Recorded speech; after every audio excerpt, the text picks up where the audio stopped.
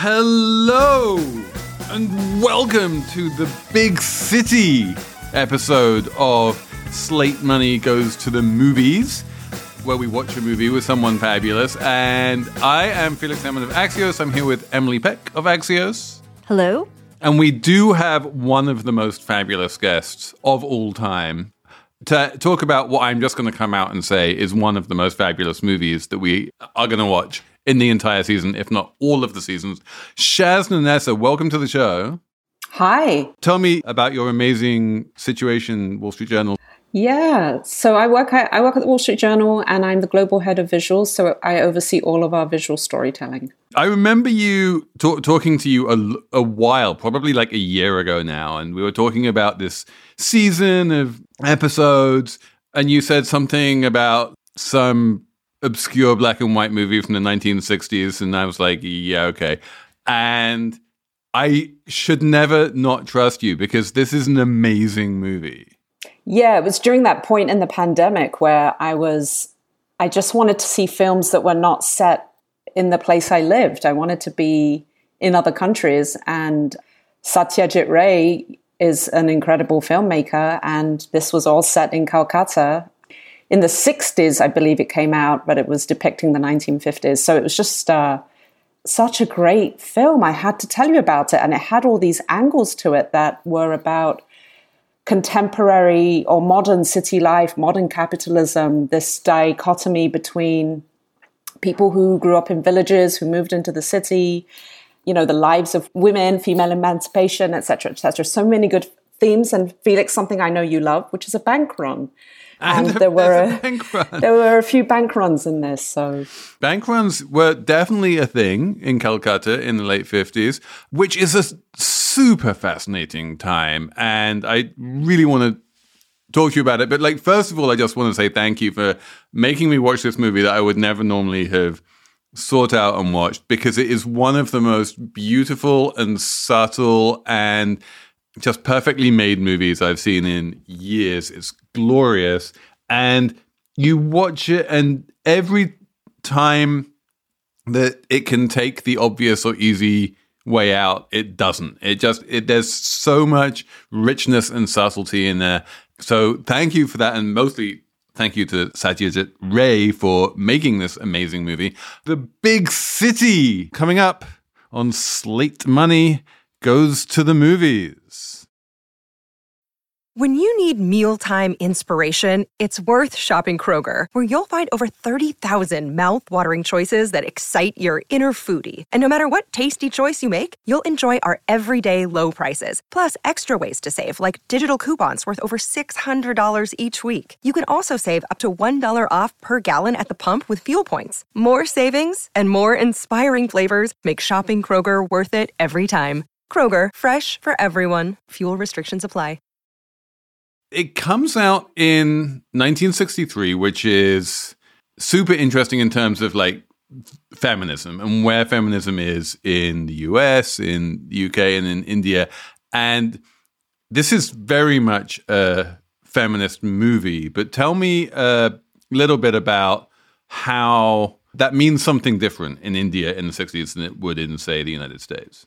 there are, I think, still, even today, still very deeply embedded notions. I don't even know if it's only in India, it's everywhere, but certainly there is still a very deep notion around tradition and honor and family first. But these are themes we see in other films as well. I think of Tokyo Story, the elderly parents who feel that they're not being treated well by their daughters and their sons anymore because they've all gone off to create jobs, and this idea of independence and being an independent thinker as opposed to dealing with the community.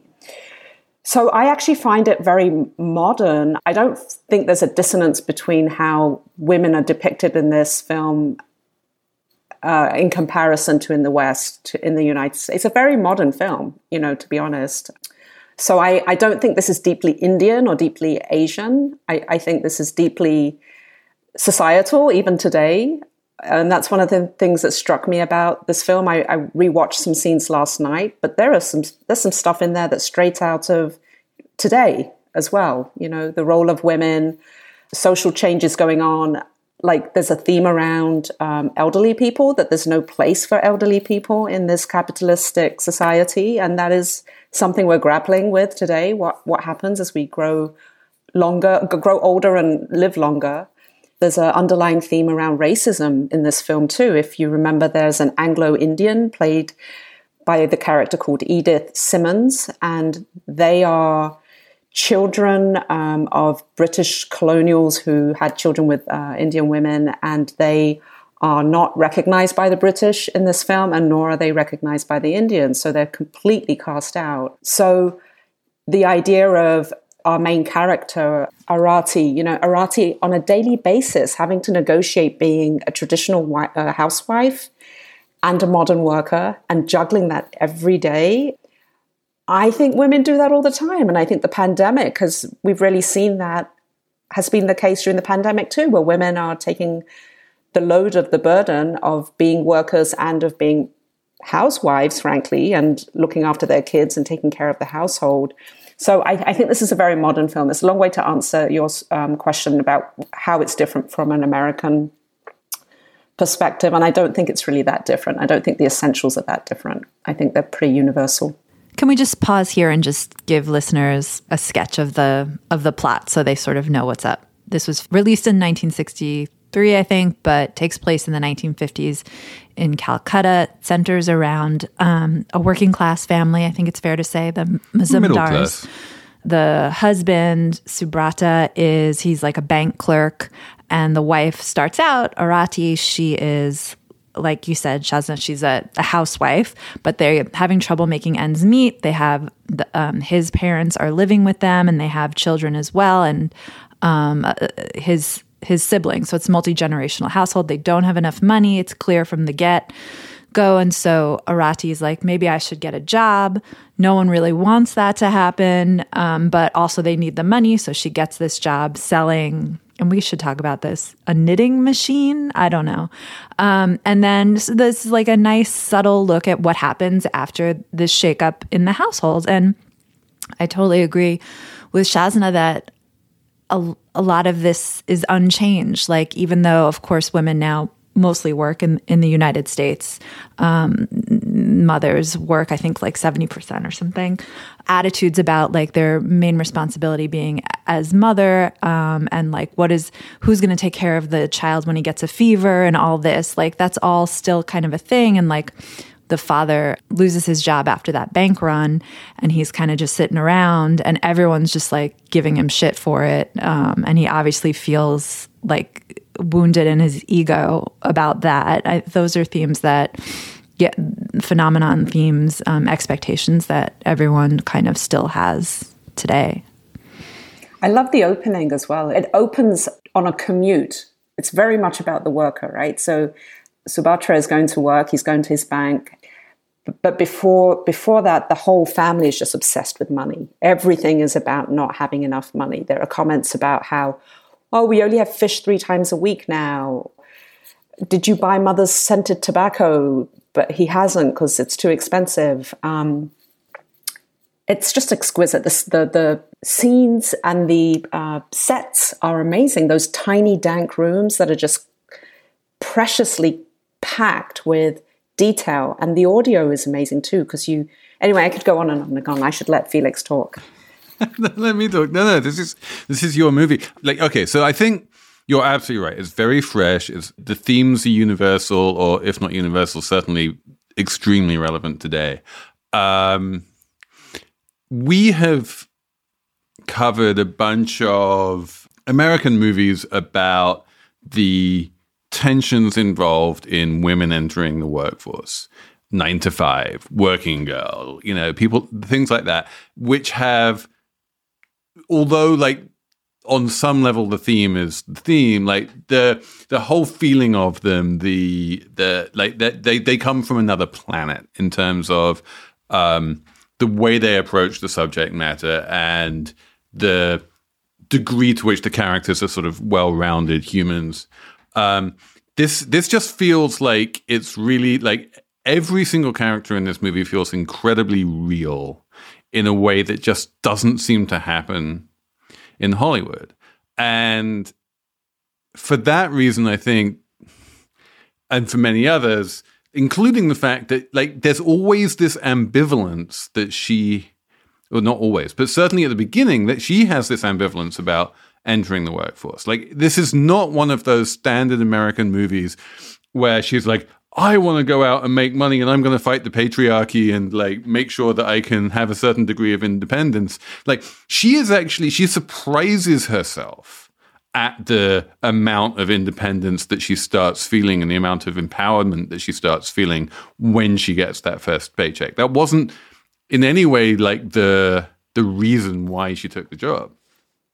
That's right. There's still a very deep level of femininity to her persona. She is thinking of herself as a woman who's trying to help her family. It's not about being empowered or not being empowered. She wants to like help her family make ends meet. She wants to buy glasses for her father-in-law because he can't see, because he keeps buying crossword puzzles that he never wins. So, right. And then, ultimately she doesn't resent her in-laws. She doesn't resent her husband. She doesn't resent her kids. So maybe maybe there is that difference in that she still plays a very feminine role. She's not competing against men in this. She's very comfortable in her body as a woman. And let's just talk about that scene. Let's just talk about that scene where she gets her first paycheck. I mean, they are crisp banknotes, and she goes to the bathroom and she has these banknotes open, fanned out, looking at the mirror at these banknotes. She's smelling the money, right? It's such an incredible scene. But then she trades the crisp ones for the crumpled ones that Edith gets. Does Edith get crumpled bills because of discrimination? Is that what's going on? That's the feeling we're getting. Yep. Wow. I also, that was a wonderful scene. And when she comes home and she like hands out the gifts to everyone, like she just obviously feels so good and happy. That was she buys fruit delightful. For her father-in-law, and he's like scolding her and how disappointed he is in her that she's working and that she's changed. But then he says, "But leave the fruit on the table, please." I'll take the fruit, but I won't take the money. Right. Yeah. Come on. But I also loved the portrayal of the husband, because at first I thought he was going to be like stereotypical and like nasty to her about what she was doing, because he kind of didn't want her to, and his father is not even talking to him anymore. And he's definitely kind of petulant about it, but he's also very loving and supportive. Like at every like clutch moment, he kind of comes through and is very supportive of what she's doing. That really delighted me. It was like their relationship was portrayed in a really complex way that I hadn't seen, like in the movies you're talking about, Felix. That would never happen in Hollywood, right? And the film is Ray. Obviously, it's an art house film and very approachable. It's not opaque and abstract. It's very real, as Felix says, and I think that's because Ray was really obsessed with realism and a lot of French cinema that was also happening around that era, where you had these really complex characters who were very rounded, and it's almost like there's no good or bad. Everything's actually just complicated. Yeah, even the boss was kind of mixed. Yeah, the boss. What was his name? He was Mukherjee. I'm sure I'm not saying it right, Mr. Mukherjee. He is, like, again, like with all of these characters, incredibly subtly drawn, definitely with the kind of terrible boss stereotypes that you would get in a Hollywood movie, but then interwoven with like genuine supportiveness, friendliness, and humanity. And, you know, like it was amazing how many times in this movie, over and over again, you know, like he would give Arati a lift home, and you're like, okay, this is where, like, you know, he's going to start trying something on, or, yeah, but it never happens. Like he's respectful of her. He always addresses her respectfully. He genuinely likes what she does. He genuinely wants to help her husband out and help him get a job. And you're like, yeah, why do we never see these kind of complex characters with like good and bad sides in any normal movies that we watch these days. Even in the great like masterpieces that we've covered on this show, something like Parasite, the characters are just much more simply drawn than you find in this movie. Yeah, why is that? That's such a good question.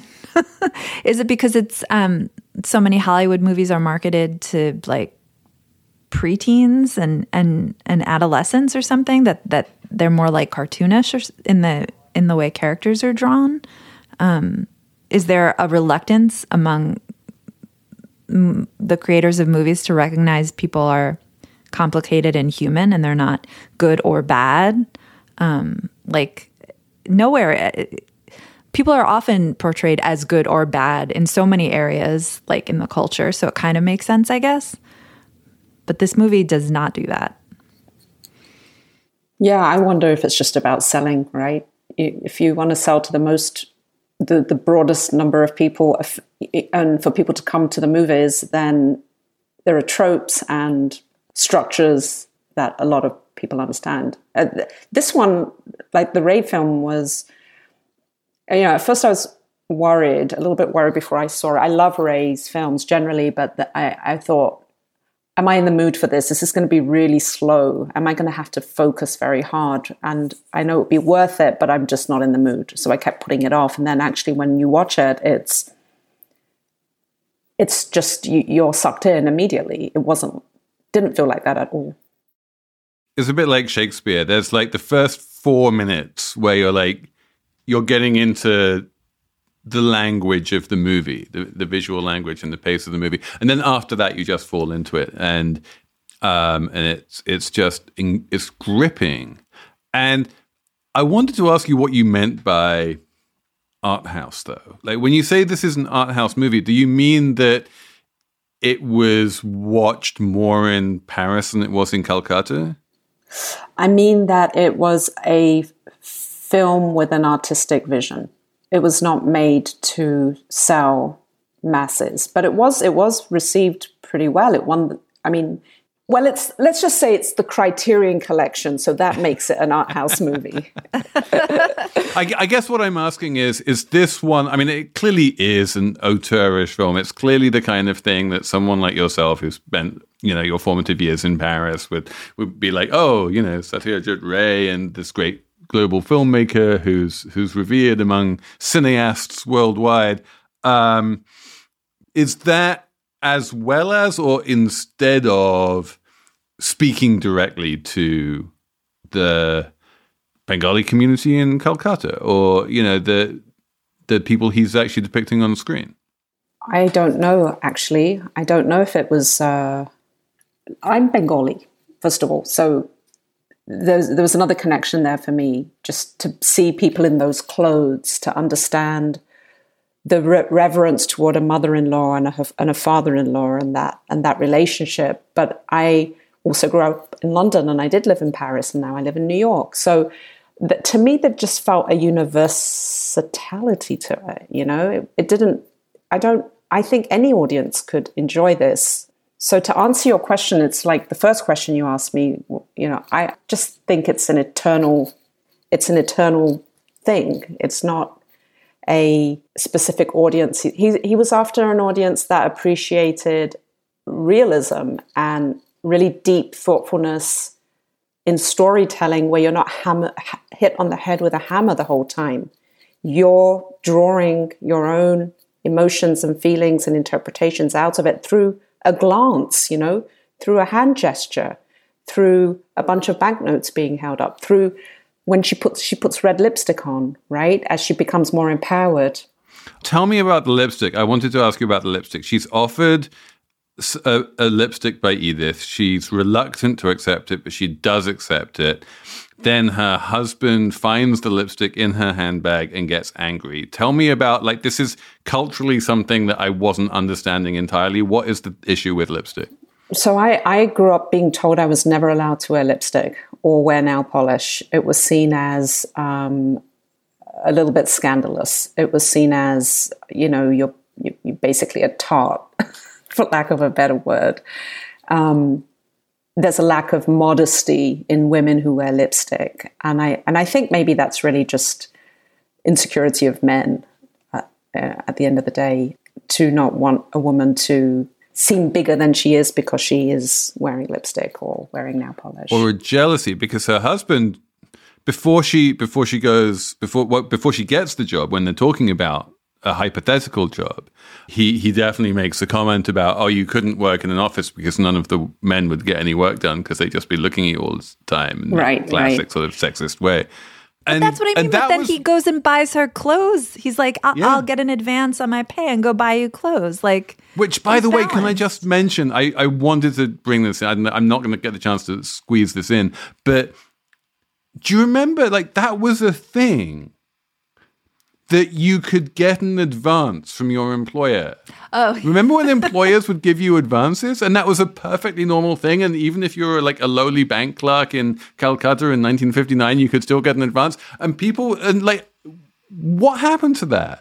There are still some services, actually. I mean, they'll charge you a big interest rate. But it's all third-party services. Like, the employer won't do it anymore. Well, that was a very nice husband to get an advance so that he could buy her some nice clothes. I just wanted to make one more note on the nail polish lipstick piece. There are some religious undertones too. Why a lot of Calcutta is more Hindu when India was a much more mixed country. And a lot of Muslims believe that if you're wearing makeup, if you're wearing nail polish, you're not able to do the ablution that then allows you to pray. So I'm sure that some of that has filtered in through the traditions as well of the whole lipstick thing. This wasn't about nail polish, but I think nail polish and lipstick are very similarly intertwined. Yeah. They kind of thread the lipstick throughout the film as kind of a plot device. And after the husband finds it, I was like, oh, they're going to have it out now. But no, she throws the lipstick out the window. I was really surprised that she did that. But I guess not really surprised because she's on the side, like you were saying earlier, Shazna, like on the side of her family and like wants to be a good wife to her husband and all this. But she does say something along the lines of whatever you're thinking. I don't remember the exact words, but it was something along the lines of you should give me the benefit of the doubt. Stop thinking the wrong things. Assume positivity. Apple Card is the perfect cashback rewards credit card. You earn up to 3% daily cash on every purchase every day. That's 3% on your favorite products at Apple, 2% on all other Apple Card with Apple Pay purchases, and 1% on anything you buy with your titanium Apple Card or virtual card number. Visit apple.co/card calculator to see how much you can earn. Apple Card issued by Goldman Sachs Bank USA, Salt Lake City branch. Subject to credit approval. Terms apply. Okay, round two. Name something that's not boring. A laundry? Ooh, a book club. Computer solitaire, huh? Ah, sorry, we were looking for Chumba Casino. That's right, ChumbaCasino.com has over 100 casino-style games. Join today and play for free for your chance to redeem some serious prizes. ChumbaCasino.com. No purchase necessary. Void where prohibited by law. 18+ terms and conditions apply. See website for details. Let me paint a caricature movie that this is not, but that I kept on thinking that it was, and Ray kept on fucking with me and making sure that it wasn't. But the caricature movie is basically this sort of naive, young mother housewife in a patriarchal setting is very meek and obedient and sort of second class and winds up getting a job out of necessity. The job empowers her and makes her realize just how important she is and how valuable she is. And it winds up putting her on a much more equal footing with her husband, and there are tensions, and she has this kind of heroic journey to self-actualization, and she is struggling against the patriarchy, which is represented by her father-in-law, who doesn't want anything to do with this journey, and he's kind of the old fuddy-duddy who represents the bad old ways, and at the end, he comes round and embraces her change, and she and her husband like achieve perfect equality and walk off sort of hand in hand into the beautiful sort of feminist future of equality. The movie is not that movie. The movie is way more subtle than that. But explain to me the degree to which, like, A, it is, and B, it isn't that kind of Hollywood morality tale. Well, I think we kind of got at it earlier on when she maintains her femininity. She's not fighting who she is. She's not trying to compete with men, which is, I think, how oftentimes films are depicted. Right. She never fights her father-in-law. She always respects him. She persists. And I guess that's definitely a cultural thing, in India, Bangladesh, Pakistan, and lots of other countries not just in Asia, but elsewhere. But the reverence that our parents and our in-laws have is still very prevalent today. And I guess she wins at the end through her persistence and her resilience to stay true to herself. He comes around. That's what I also liked about this film compared to like the imaginary stereotypical version you just laid out, Felix. There's always this like American thing where women get jobs and they figure out their self-worth in the job through capitalism. Like that gives them meaning. But working girl. For this working girl. Yes, but exactly. for this woman, like she does get a job and like find herself and like get more self-confident. But in the end, she quits the job because she has the self-confidence. It's not what it maybe helps her find her way, but she's not anchored to it in like that capitalistic sense. She is herself without the intermediary of work or a job or a boss. Like it's the message is still about you and yourself and your family and not about like finding value through work forever or something. It's a little more holistic.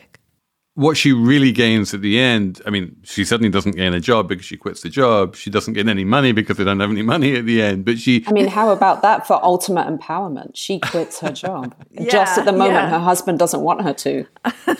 Can we talk about the quit rate? This is the great resignation. But this is in economics, the way you measure, one of the main ways that economists measure how self-confident and empowered a population is by looking at this thing called the quit rate. Like, to what degree are people quitting their jobs? And yeah, like it took her being good at her job to get that feeling of self-worth that then allowed her to quit it. Were you guys, I was like, what are you doing, lady? Do not quit your job. Why are you doing this? But then I grudgingly, I mean, it's amazing that she stood up for her friend. Should we tell folks, should we explain a bit why she quit? Yeah, why did she quit? Well, okay, so Edith, her Anglo-Indian friend who gave her the lipstick, got sick with a fever. Fever plays a role in this whole movie. Everyone's getting fevers all the time. So Edith gets a fever and she has to be home for several days. And she missed enough work where the boss, when she comes back to work, he fires her because he doesn't believe, he says he doesn't believe that she was actually sick because of discrimination and essentially racism. He thinks like she was out partying or something. And so Edith runs to the bathroom and cries. And Arati finds her and makes Edith tell her what happened. And she gets affronted on Edith's behalf and goes to the boss's office and demands that he at least apologize for this. And it's not right. And he won't. And so she quits, which is pretty remarkable. Not everyone's going to do that today or anytime. Edith is also the character that did some collective bargaining, right? She got everybody. Yeah, she's the ringleader, and I mean that's clearly implied as part of the reason. Like, she just started off on a very bad footing with the boss, who from that point forward was looking for a reason to fire her. But yes, he was definitely racist. She couldn't speak Bengali. She she didn't fit in, and that image of the white person being racially discriminated against was something which I don't think I've seen in the movies before. No, I like that too, because it really turned everything upside down in my head in a good way. Because I was like, oh, they asked at first I thought, oh, they asked the white person to bargain for them because she is white. And then it was like, no, absolutely not. It's very much not exactly what's going on because she's the one facing discrimination. And the tragic thing too is that she's half white and she's half Indian and is not accepted by either. There's that scene in the elevator when Edith and Arati are going up in the elevator and they rapidly realize that's where they become friends, is in the elevator, and they realize very quickly that they have just a few words of each other's language. Yes, so Edith speaks some Bengali because she does say some words. She talks about how she's about to get married and she flashes her engagement ring. But there's certainly, it was a lot of visual language that was being used to communicate. Arati was pointing to her bindi, the red colouring on her forehead, and which is a symbol of being married. And that's so. Yeah, to that degree, there was that cultural language and visual language that helped them understand one another. The signs, the signals that we're wearing in our clothes and our makeup and our religious symbols. Hello, I'm Imi Harper. On the Slow Newscast from Tortoise, I tell the story of how a Hong Kong billionaire was silenced. I got bombs thrown into my house. I got people came here, ransacked my computer. And I got people threatening me. I got this and that, but I'm safe. And what it reveals about the freedoms Hong Kong no longer enjoys. Listen to Hong Kong's rebel billionaire on the Slow Newscast, wherever you get your podcasts.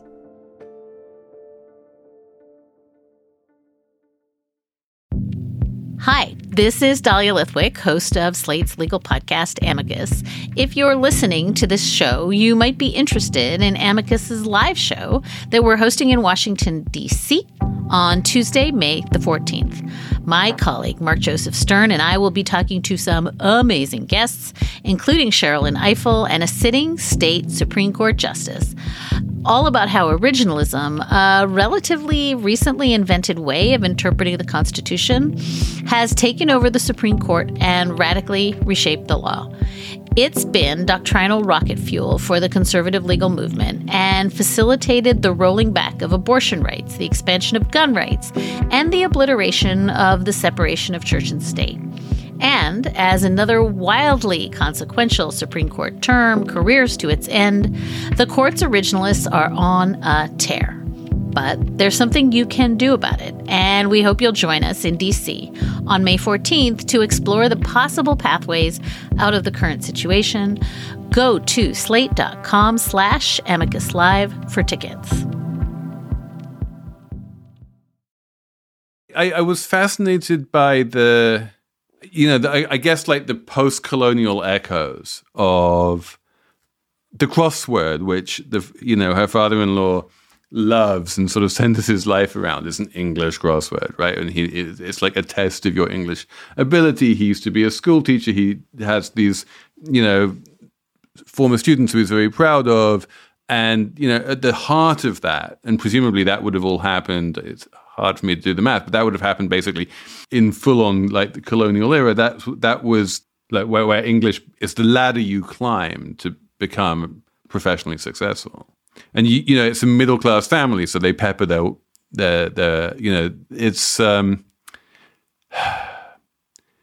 there's so much I half understood. Like when he says to her, "A woman's place is in the home," in English.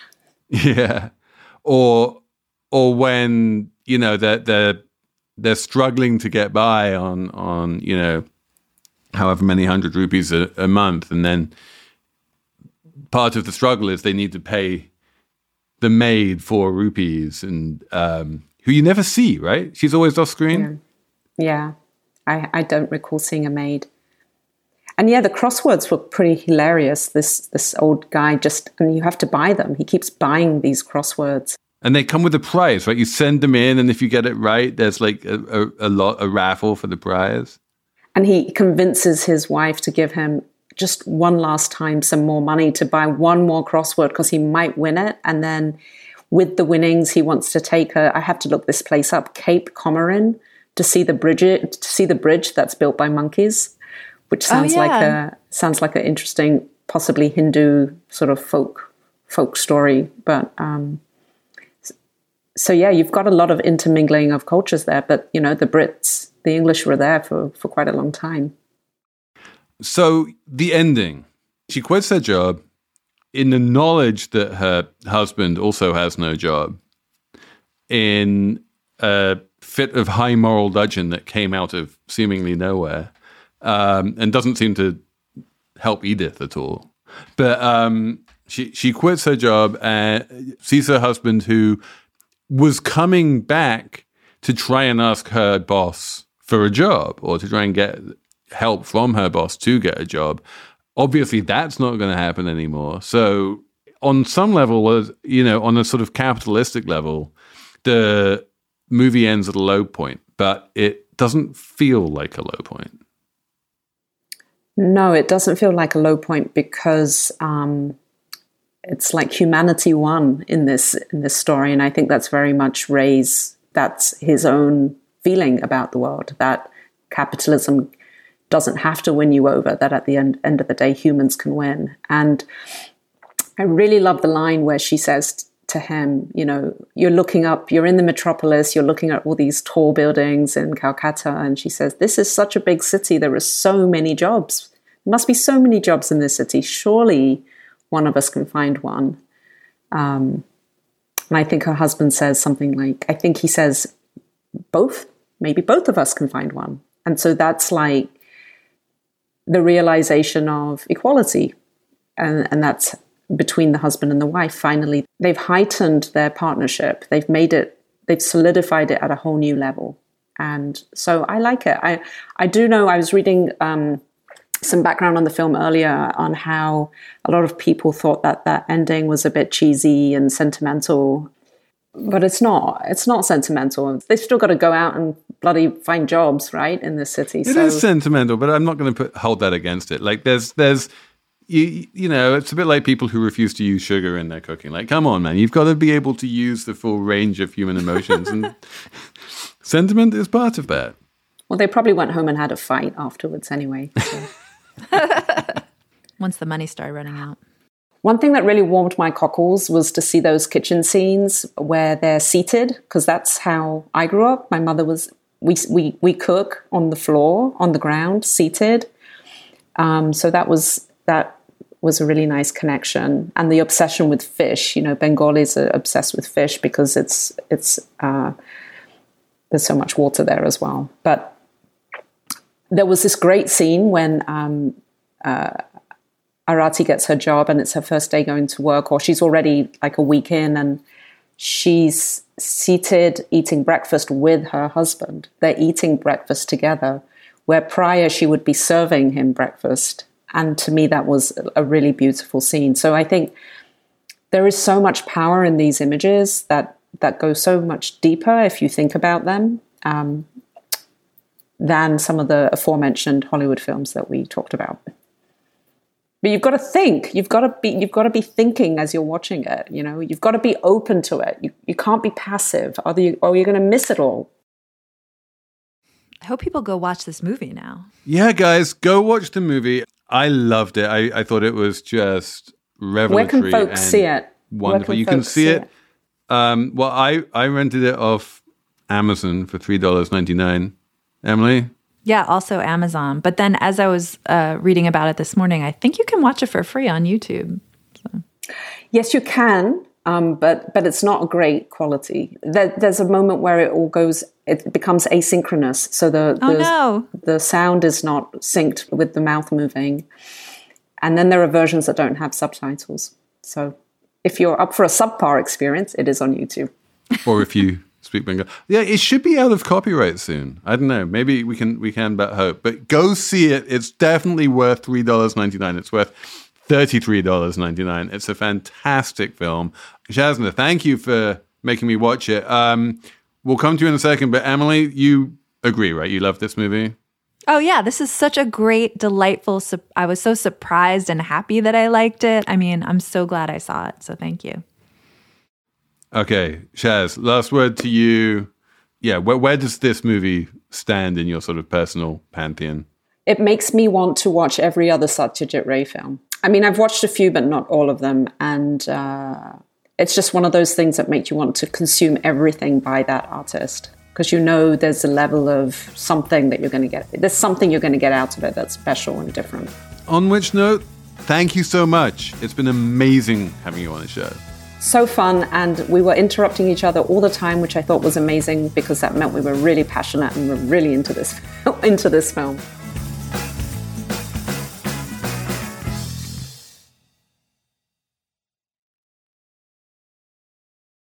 Hello, it is Ryan, and we could all use an extra bright spot in our day, couldn't we? Just to make up for things like sitting in traffic, doing the dishes, counting your steps, you know, all the mundane stuff. That is why I'm such a big fan of Chumba Casino. Chumba Casino has all your favorite social casino-style games that you can play for free anytime, anywhere with daily bonuses. That should brighten your day a little. Actually, a lot. So sign up now at ChumbaCasino.com. That's ChumbaCasino.com. No purchase necessary. VGW Group. Void where prohibited by law. See terms and conditions. 18+.